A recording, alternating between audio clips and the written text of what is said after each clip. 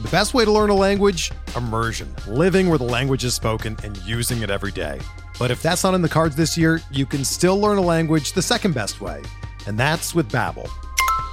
Be a better you in 2024 with Babbel, the science-backed language learning app that actually works. Don't pay hundreds of dollars for private tutors or waste hours on apps that don't really help you speak the language.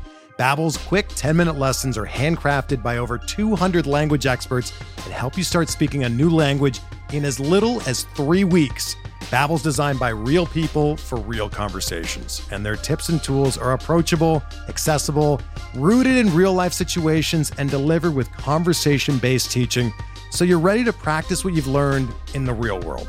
Here's a special limited-time deal for our listeners. Right now, get up to 60% off your Babbel subscription at babbel.com/Blue Wire. That's 60% off at babbel.com/Blue Wire, spelled BABBEL.com/Blue Wire. Rules and restrictions apply.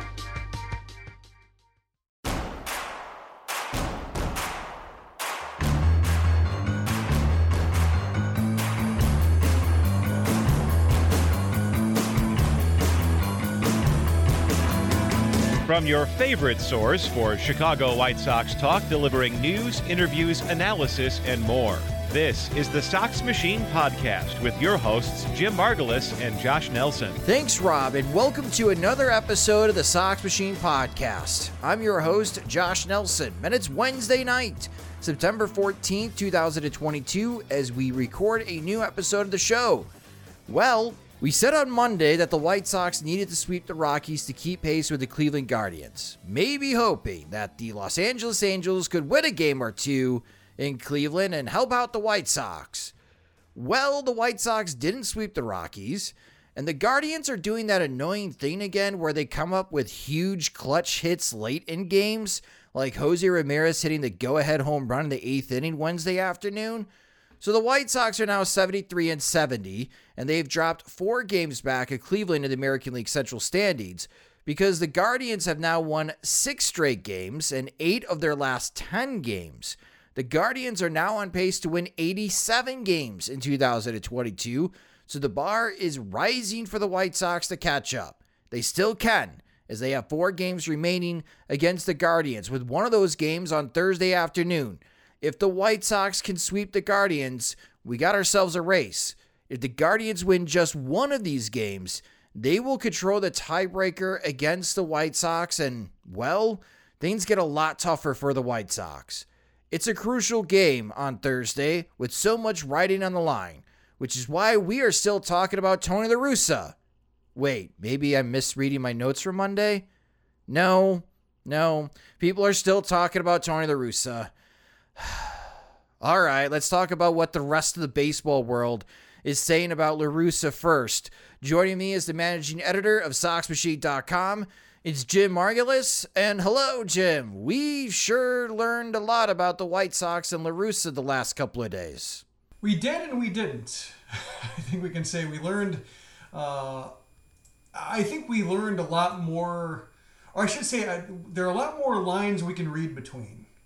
In terms of like outright information, explicit details and orders and a well-laid path with very direct imperatives for everybody pertaining to the managerial position, not so much. But thanks to Ken Rosenthal and Bob Nightingale, between the two of them, I think we have a fuller picture that Rick Hahn, even though he did actually have a press conference this time through Zoom, was not able to provide himself. Yeah, here's the Cliff Notes if you didn't read either of the articles or if you don't have a subscription to The Athletic.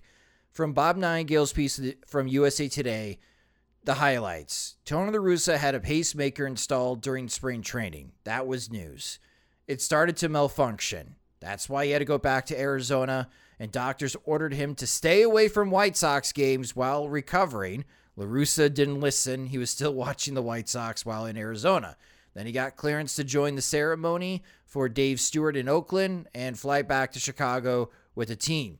As Jim mentioned, Rick Hahn had a press conference on Zoom because he has COVID now, and he told reporters there will be a conversation about La Russa's status in 2023 after the season once they get more clarity on La Russa's health. Hahn doesn't have that clarity now, so he's saying it's too soon to know which direction the White Sox will go with La Russa. Rosenthal writes an open letter in The Athletic asking Tony La Russa to step down, highlights some issues within the coaching staff with them working with La Russa. And one of the most eye-opening paragraphs in the open letter is, quote, "Your relationship with coaches was another issue. Most staffs today are highly collaborative. Your style's far more autonomous. Some coaches were okay with that, I'm told. Others were not. Your emphasis on hits and contact ran counter to the hitting coach's goals for achieving power through patience." Those are the highlights. Jim, for my sanity, I need La Russa to go away. Please tell me that now having the baseball world weigh in and making this a national story will get to La Russa and we will have this matter settled once and for all. I wish I could. I think that's Jim. going to happen. Yeah, damn it, Jim. No, I wish I could. I can't for sure. It does seem like there's a lot of track being laid for that, but the thing that gets me, or I guess it gets me, but it also I think just keeps me from going all in and putting any kind of significant capital on that outcome is that this is the out that they could use right now.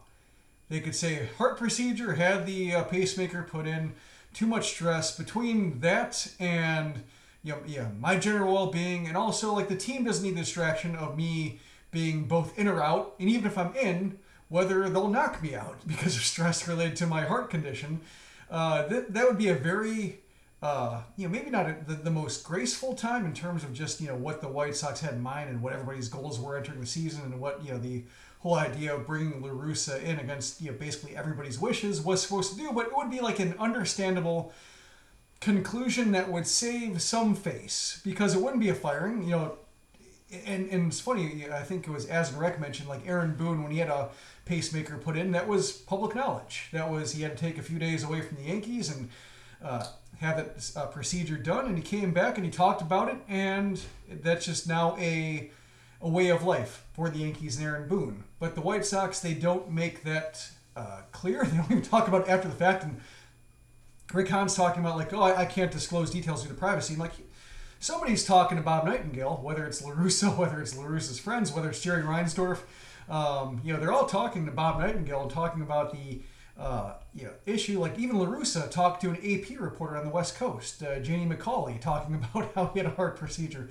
Just people are talking. The White Sox can, and even if they can't, they can at least talk about the severity of it, even if they don't get into details. They can say significant procedure or significant condition, whatever, what have you. But it would be just a way for everybody to say this didn't work, or it can't work. Maybe it could have. Maybe there was one more miracle left in the tank, and we'll just never get a chance to see it. And that's a shame. But for the time being, we have to put our full faith and credit behind Miguel Cairo, who we think is fully capable.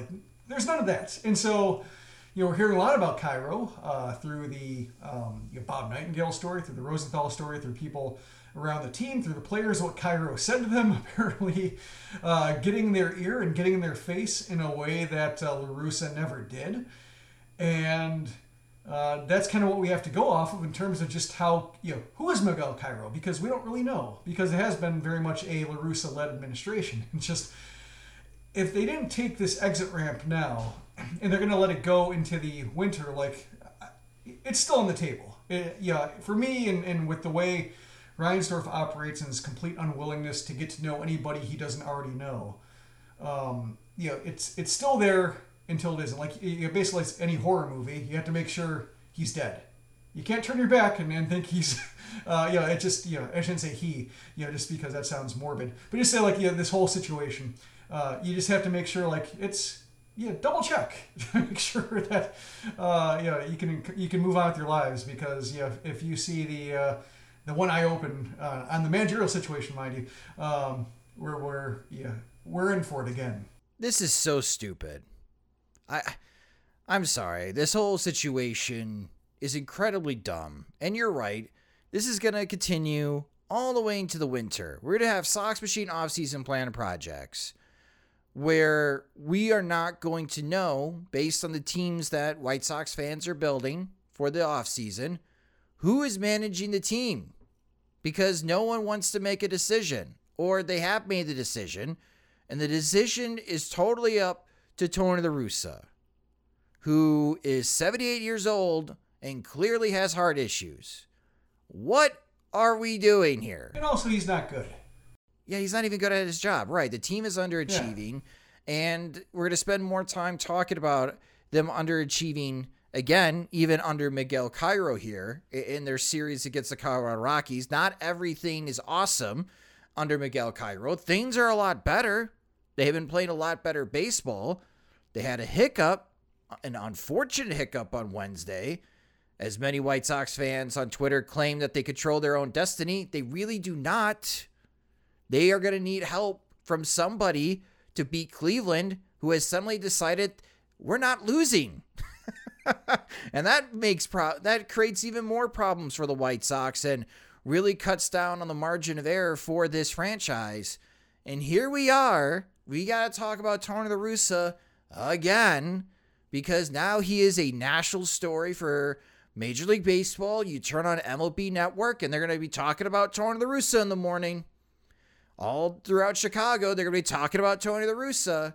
He said he didn't want to be a distraction, Jim. Well, guess what? He is by far the biggest distraction for the Chicago White Sox since Adam LaRoche retiring and Chris Sale cutting up the uniforms. Yeah, that's a good way to put it. Well, I would say even like Robin Ventura's last week, etc. Like that was but I do think La Russa trumps that just because the White Sox weren't theoretically playing for anything in Ventura's last month. We just wanted to be done with it. But it's the same situation in which nobody is empowered to make a decision that might upset Jerry Reinsdorf, so everybody has to wait until it's crashes into the ground and it is done smoldering. And that's not a great position for fans to be in who just want to see something. And I did appreciate Frank Menachino's quotes, or quotes that you could probably draw back to Frank Menachino, even though he wasn't named. Just like, we really want to hit with patience and power, but we have to settle for the opposite field contact and chasing out the zone. I'm like, nah, it's a nice last-ditch effort, I think, for Frank Menachino to say he's preventing me from letting me spread my wings and soar, which is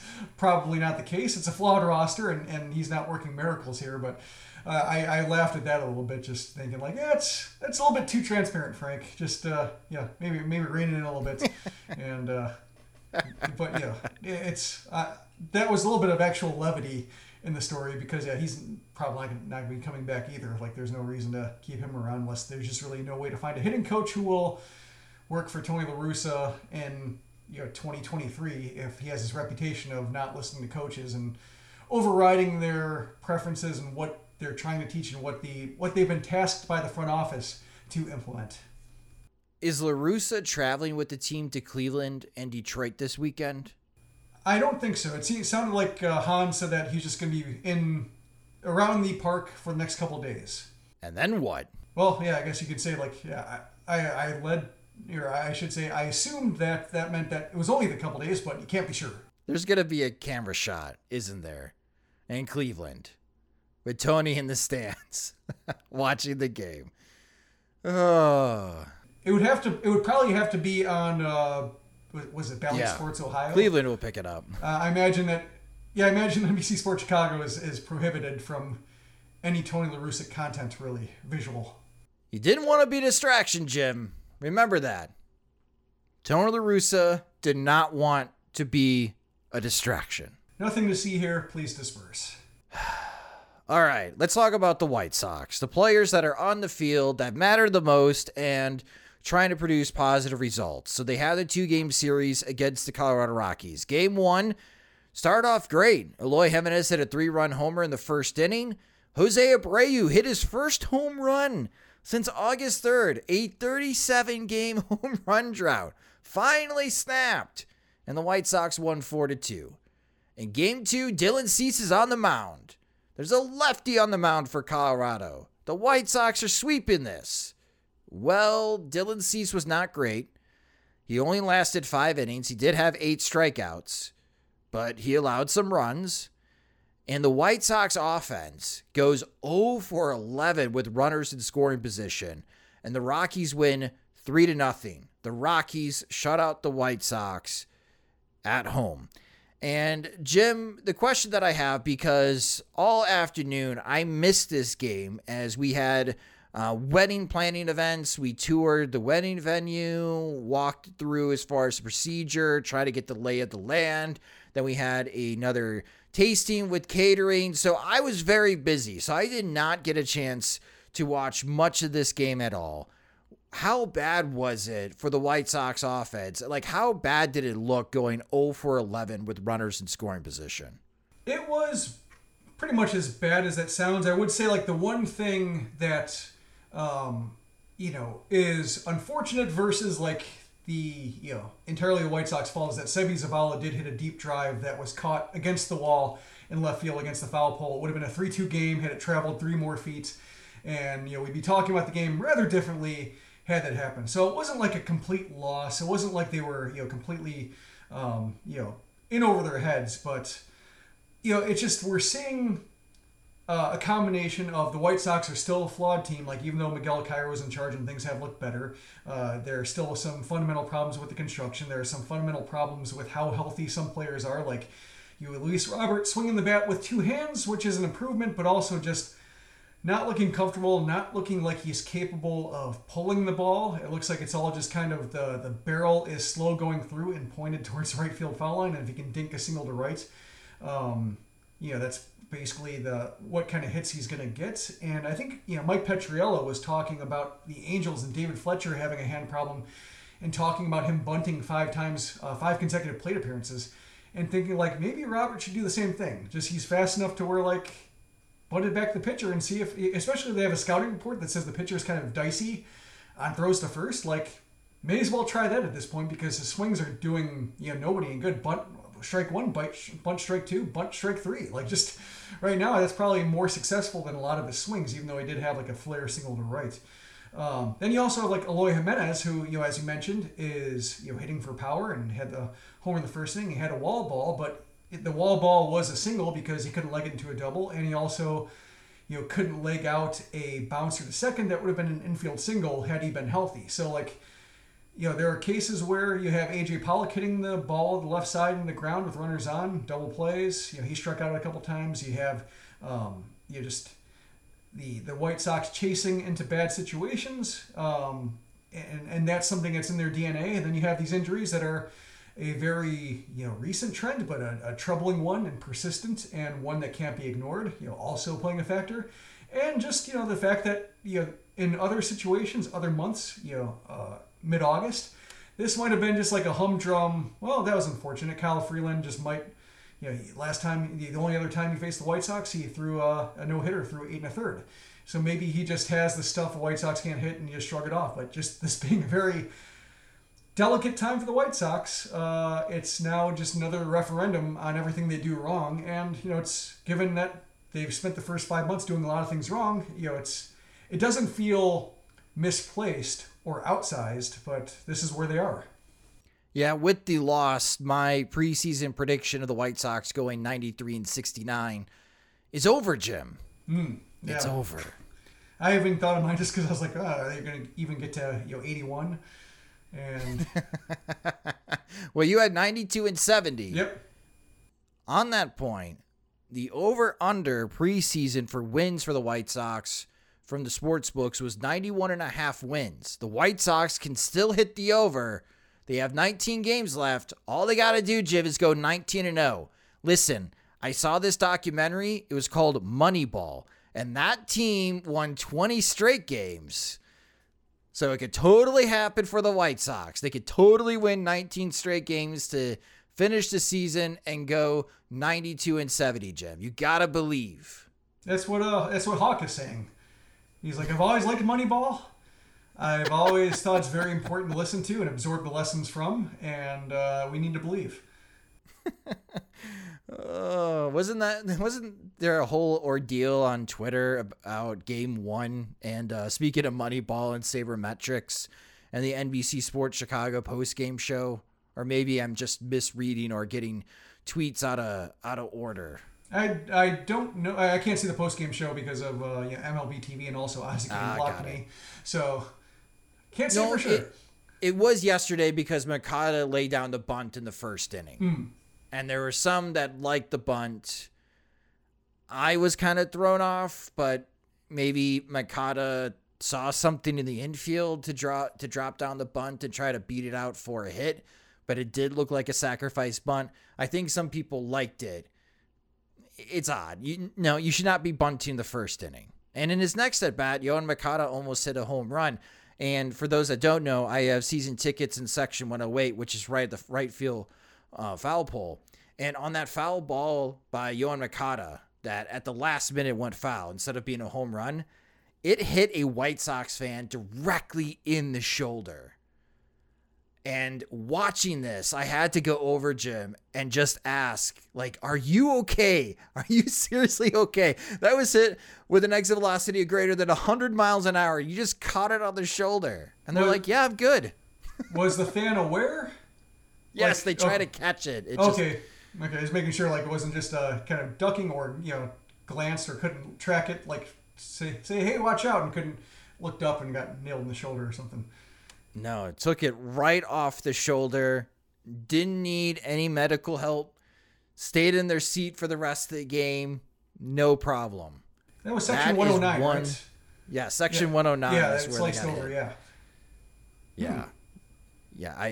That's the first time I've seen it since the Nets have gone up, where someone has taken a line drive directly like that. And yeah, I hope they're still okay. If you're a Sox Machine podcast listener and you took a Yoan Makata foul ball off the shoulder, I hope you are doing okay.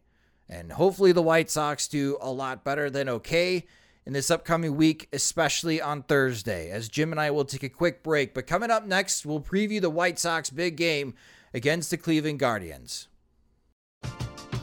We're driven by the search for better. But when it comes to hiring, the best way to search for a candidate isn't to search at all. Don't search, match with Indeed. Indeed is your matching and hiring platform with over 350 million global monthly visitors, according to Indeed data, and a matching engine that helps you find quality candidates fast. Ditch the busy work. Use Indeed for scheduling, screening, and messaging so you can connect with candidates faster.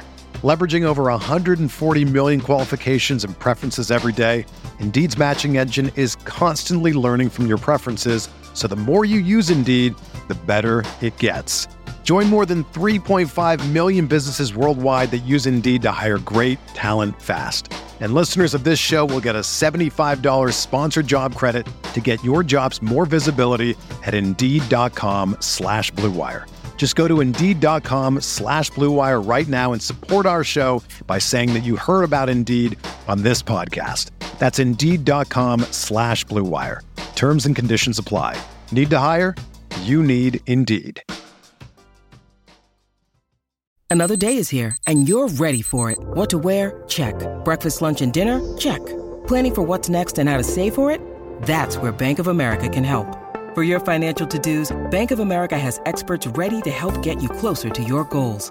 Get started at one of our local financial centers or 24/7 in our mobile banking app. Find a location near you at bankofamerica.com/talktous. What would you like the power to do? Mobile banking requires downloading the app and is only available for select devices. Message and data rates may apply. Bank of America NA, member FDIC. Welcome back to the Sox Machine Podcast. Jim and I will now preview the next 4 games for the White Sox, as first they have a visit to Cleveland to make up one of the games that got rained out earlier this season. It's the last game for the White Sox in Cleveland. And again, if the White Sox lose this game, the Guardians will have the tiebreaker. First pitch is going to be Thursday at 12:10 p.m. Central Time. Lance Lynn is making this start, not Lucas Giolito, as we talked about on Monday's Sox Machine Podcast, pondering the possibility of maybe pushing Dylan Cease back a day. Instead, Miguel Cairo pushed Lucas Giolito back a day and brought Lance Lynn to Thursday to start against the Guardians.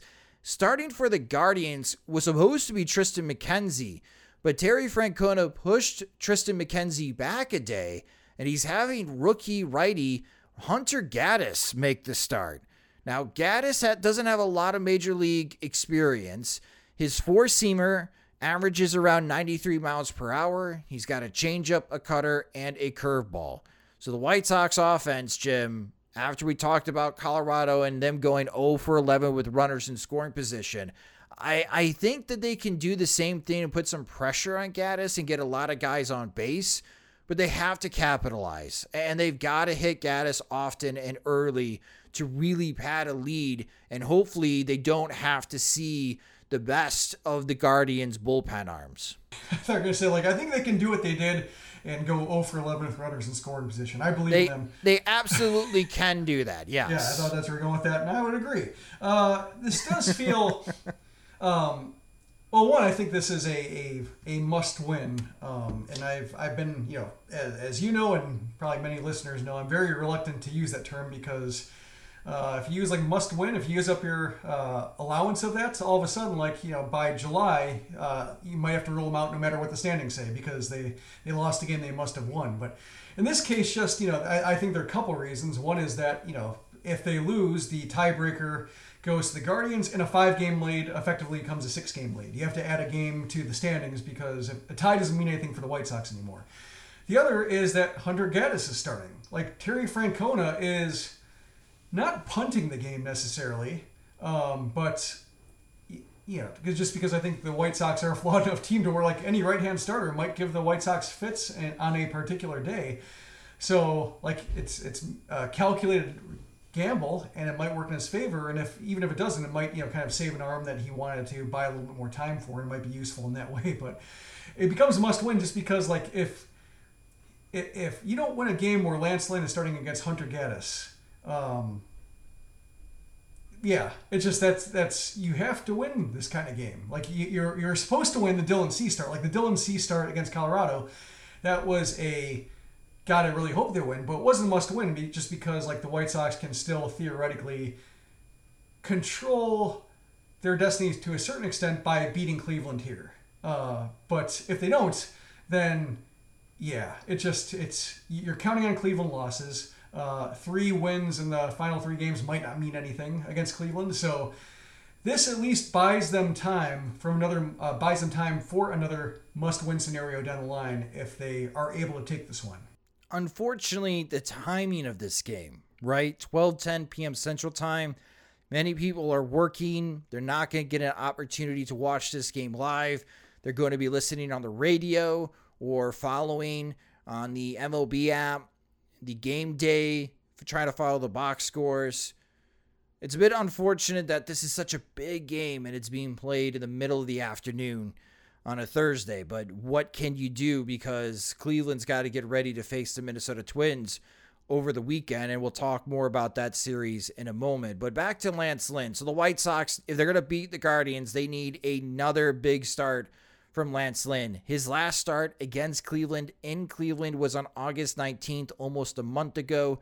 He went 5 2/3 innings, allowed just 5 hits, 1 earned run, which was a solo home run, 1 walk, and 6 strikeouts. That's an outstanding line against the Cleveland Guardians. Unfortunately, the White Sox unraveled late in that game and lost 5-2. Jim, I think that's the type of outing the White Sox need again from Lance Lynn. Do you think he can deliver? I think so. The Guardians offense, they're not world beaters still. Jose Ramirez is, and the White Sox have to do everything in their power to make sure that he's not the guy who decides the game. But the Guardians are winning close games with late heroics and great bullpen work. And the good news for the White Sox is those high leverage guys have been worked pretty hard. Clase and Karinchak have been seen a lot of action, a lot of high leverage work over the last few games. So if they can grab a lead, if they can make it a 2-run game or something like that going into the back half of the game, like Terry Francona, he's already not pulling out all the stops by pushing McKenzie back a day, so he's not going to go after a win further. I don't think he's going to work any harder than he has to. I think that's a luxury he has, and he's going to indulge it. But with the way the White Sox play, if there is a chance, if it's tie or the Guardians are ahead at the halfway point, this is their opportunity to get the tiebreaker and to basically pick up 2 games in one day, or I should say, basically 3 games in one day when it comes to the tiebreaker. And I can see them going for it. So I think, Miguel Cairo on the other side has to be very prepared. We talked about this with Lucas Giolito when we thought he was starting, but has to be managed like a postseason game. And we saw good bullpen work from the White Sox the last 2 days, throwing 8 scoreless innings between the 2 games against the Rockies. And I think, the workload has been pretty evenly divided. Nobody's overworked. There was the off day on Monday, so Miguel Cairo should have everybody available to him. If Lynn is laboring and has to, 4 innings looks like good enough based on pitch count and the quality of at bats and what the White Sox might have to do to get the Cleveland lineup off their scent. In that regard, for Miguel Cairo, he's managing on the opposite side of the field against Terry Francona. Terry Francona's got World Series rings. Terry Francona has won American League pennants with this Cleveland organization. Cairo is very much lacking in managing these types of games because he's still the interim manager. Do you got confidence in him? Or I guess, what will this game tell you about the staying power of Miguel Cairo being a future Major League manager, whether that's with the Chicago White Sox or somewhere else? I think you kind of have to have faith in Cairo. If you're trying to find, reasons for faith, there have been some games that he's been very successful in managing proactively. Like there was the bullpen work for both games has been great. There was that one sequence where basically every roster move or every lineup move he made in the 9th inning worked. I'm trying to remember what game that was, but it was just basically like pinch hitting Yasmani Grandal at the right time, using the right pinch runner for him. It was a perfect sequence of late game substitutions, and it was very on the ball and thinking along with them like yes. And the team, it was the Oakland series. Just there was a lot of great work done in that sequence. So it's he's shown the capability, and like we talk about with postseason games, and when I complain about October baseball and what I don't like about it, I think too much is boiled down to whether the managers push the right buttons versus whether the players beat each other. Like if the players won, because ultimately the battles are won in the field, and that's where most of the responsibility lies, even if you might like somebody else in that situation. So it's I will enjoy like watching Cairo at the top step, looking very intense while Francona's in the other dugout twiddling his thumbs and looking like he's just like a fan in the second row. I always like that. I like it, and I'm frustrated by that, like studying contrast where Francona's looking like he doesn't have a care in the world, and he's still like basically stealing the White Sox lunch. Throughout the course of the season, and perhaps that belies because he's been through a lot of medical procedures himself, so maybe it's a very serene position he's taking in order to try to calm his body down from the weights rebelling on him the past number of years. So I don't know, but I think with Cairo, he's shown enough to where when the game's gotten to crunch time, he's not afraid to make moves, and I think really that's all you can say. You can say he doesn't trust players to get out of it himself, and he's not going to defer to players if they think he has a good idea. And I think that's really, based on his narrow body of work and the sample size of one game we're looking at, that's really all you can hope for, is that he follows his gut and doesn't try to, not make or avoid making a move just because he feels like it might be the wrong one. Just whatever he does, do it with conviction. It'll sort itself out. And if you lose, he's not going to be, no matter what happens this season, he's not going to be the one blamed. The White Sox, in my opinion, should be leading 9-0 after the 3rd inning and make life really easy for Miguel Cairo managing the rest of that game. Let's say 9-1 because Lynn pitches to Ramirez with the bases empty. No, 9-0. No runs, Jim. I thought you were on the ribeye bandwagon. I thought you were on my bandwagon for this. Well, it's after a 2-out error. That's fine, as long as it's unearned. That's like a dropped pop foul in Ramirez's at bats before a solo shot. There you go. As long as it's unearned.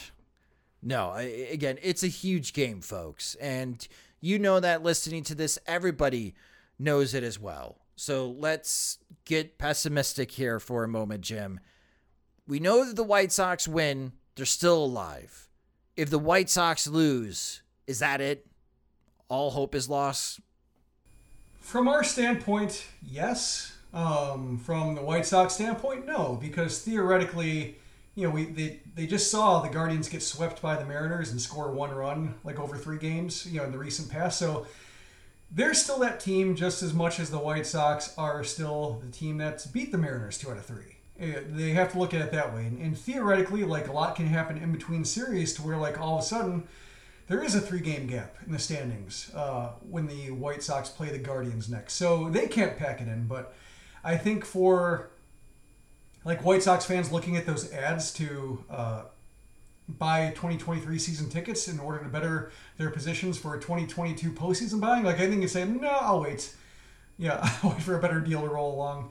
That's not going to pressure me just because, the math says what it says, and also just the White Sox are, even if Cairo's there and pushing different buttons and having a little bit more success being on top of things the way La Russa, his more passive approach to managing games and people did not pay off, like, it's still a flawed roster.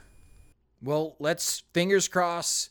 Whatever good superstitions that you have rooting for the White Sox to win, they really need a win on Thursday afternoon in Cleveland. And if they do win that game, their reward is that they get to go to Detroit, which Tigers are not playing very inspiring baseball these days. And your pitching probables for this weekend series, Lucas Giolito is going to take the ball Friday night. This is a 6:10 p.m. Central Time start. He'll be going up against Matt Manning, and Matt Manning has been throwing the ball very well, so this is not an easy game for the White Sox. Saturday night at 5:10 p.m. Central Time, it'll be Johnny Cueto against Eduardo Rodriguez, as Cueto is looking to bounce back from his last start in Oakland, where he got beat up a bit. And on Sunday, this is a Sunday morning start, and by morning, I mean 11:10 a.m. Central Time. So before the NFL games get kicked off, you can watch a few innings of the White Sox. Michael Kopech will be on the mound against Drew Hutchinson. So even if the White Sox do win on Thursday, they cannot have a letdown series against the Detroit Tigers, because after that weekend series in Detroit, they come home and they have 3 more games against the Guardians. And looking at the Guardians' perspective, after Thursday, 5 games in 4 days against the Minnesota Twins, that it breaks down on Friday night at 6:10 p.m. Central Time. Saturday is a doubleheader. Game 1 will be at 12:10 p.m. Central Time. Then it'll be Game 3 of the series, and Game 2 of the day will be Saturday night at 6:10 p.m. Central Time. Sunday, they'll play at 12:40 p.m. Central Time, and on Monday, they'll be playing at 12:10 p.m. Central Time. The Minnesota Twins totally let us down last weekend, Jim. In this 5-game series in Cleveland, how much hope do you have that the Twins will have a better outing this time against the Guardians and help the White Sox out here? Well, theoretically, it can't be worse than getting swept and losing. Losing what they did. But just the Twins kind of seem, at least until the series against the Royals where they turned things around, they seemed as snake bit as the Guardians seemed charmed. So you would think some regression would be in just in order, but it's a case where they're trailing now by 5.5 games. And I could see a situation to where, like, if they lose a couple games, like, their fingers are just beaten off the windowsill. They're just they plummet off to their 2022 deaths, and it just kind of packing in the rest of the way. And certain players are skipped because they're hurt, and just I can see that collapsing on them in a hurry against a team that actually has something to play for. The Royals do not, the Guardians do. So I don't have high hopes for the Twins, but they theoretically, they didn't get their pants beaten off them. They just, we're seeing their very fragile pitching staff not being able to cover enough innings from the starters or the bullpen, and you just get this, it's basically Yohan Duran, and that's about it, right? It's just kind of like, when it comes to late innings, if he's not throwing, everything seems up for grabs, and that's not really what you want for a team that's can only be counted upon to get 5 innings from its starters if they're lucky. Yeah, their season's on the line. I mean, Minnesota Twins fans, I think for the most part, from what I've read this week, they're starting to pack it in. Like, they see the writing on the wall. Even though they were above 9 games, they were 9 games above 500 at one point this season. They were 43-34. They were 6 games ahead of the Chicago White Sox and 3 games ahead of the Guardians at that stage of the season. That it's not looking good in Minneapolis, but this is their last-ditch effort. And if they're going to catch Cleveland and still stay alive in the postseason race, this is their Alamo. Even though they're traveling for this series, they need to really pull out all the stops here in these 5 games over 4 days. So I think the plan is White Sox win on Thursday, Twins sweep the Guardians, win all 5 games in Cleveland, and it sets up like a 3-way tie or really close between 3 teams going into Tuesday when the Guardians visit the South Side. Like, that might be the best case scenario for the White Sox. I think it's the best case scenario for a lot of baseball fans, especially since the Central's been such a mess, and nobody really feels like the winner is going to be a worthy American League playoff team. Just may as well root for the biggest mess possible. So I think the White Sox and Twins will have some fans of team entropy on their side. From this series against Detroit, I've been keeping an eye on whether they're going to get to 500 runs this year, and I think they're going to. They need 29 over their final 19 games, so basically like 1.5. And I just want to see the White Sox try to do what they can to prevent the Tigers from reaching that pace. That would be hilarious if they don't get to 500 runs. It'd be hilariously depressing for Tigers fans, but it would be funny to me. Yeah. And also, like, just, the A.J. Hinch remorse that White Sox fans feel, like, maybe not. Or maybe not specifically him. Perhaps everybody's an improvement over Tony La Russa, but like when it looked like the White Sox were lining Hinch up, there's part of me saying like, well, he was terrible in Arizona. He had like a clubhouse mutiny in Arizona, and he didn't really have respect to the Astros clubhouse because they didn't listen to him when he smashed the monitors, if you believe his telling of the story, or whoever's telling the story that was. So, like, is he going to command a team that really needs an identity from the manager because the White Sox front office really doesn't, do a whole lot to instill it on their own? Like, I was skeptical of Hinch. So, I guess this is the one, watching their season fail as spectacularly as they have, like, makes me feel a little bit better in that assessment that, maybe Hinch wasn't the guy either. Vindication, Jim. Yes. Unprovable vindication is the best kind of vindication. Oh, well, that will do it for this episode of the Sox Machine Podcast. Thank you guys so much for listening. Again, we'll be having all of the coverage for the big Thursday matchup between the White Sox and the Guardians, and fingers crossed the White Sox pull off that victory in Cleveland, even though it has not been a fun time for the White Sox at that stadium for many years now. But the White Sox need to find a way. They need to find a way to beat the Guardians on Thursday to keep the dream alive of reaching the postseason in 2022. And also, we'll be having another watch party with our friends from the 108 for Friday night between the White Sox and the Detroit Tigers on Playback. And look forward to seeing everyone there. You guys can watch the game along with us, and we'll be in a much better mood. There might be like a funereal sense, but either way, just... You want to be with the ones you love, and I assume you love us. And we love you. Yeah, hopefully. Misery loves company, too. All that jazz. Yes. But look forward to see everybody there during our watch party on Friday night between the White Sox and the Tigers. But again, thank you guys so much for listening to this episode of the Sox Machine Podcast. If you just discovered the Sox Machine Podcast, you can subscribe to the show wherever you listen to podcasts, such as Spotify and Apple Music.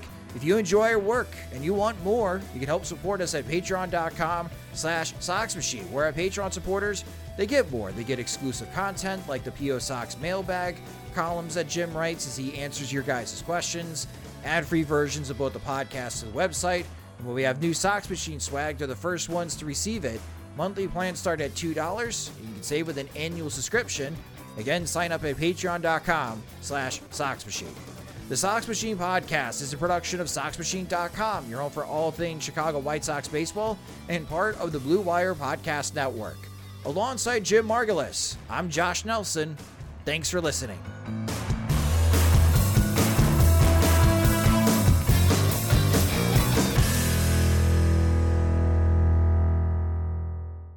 This is the story of the one.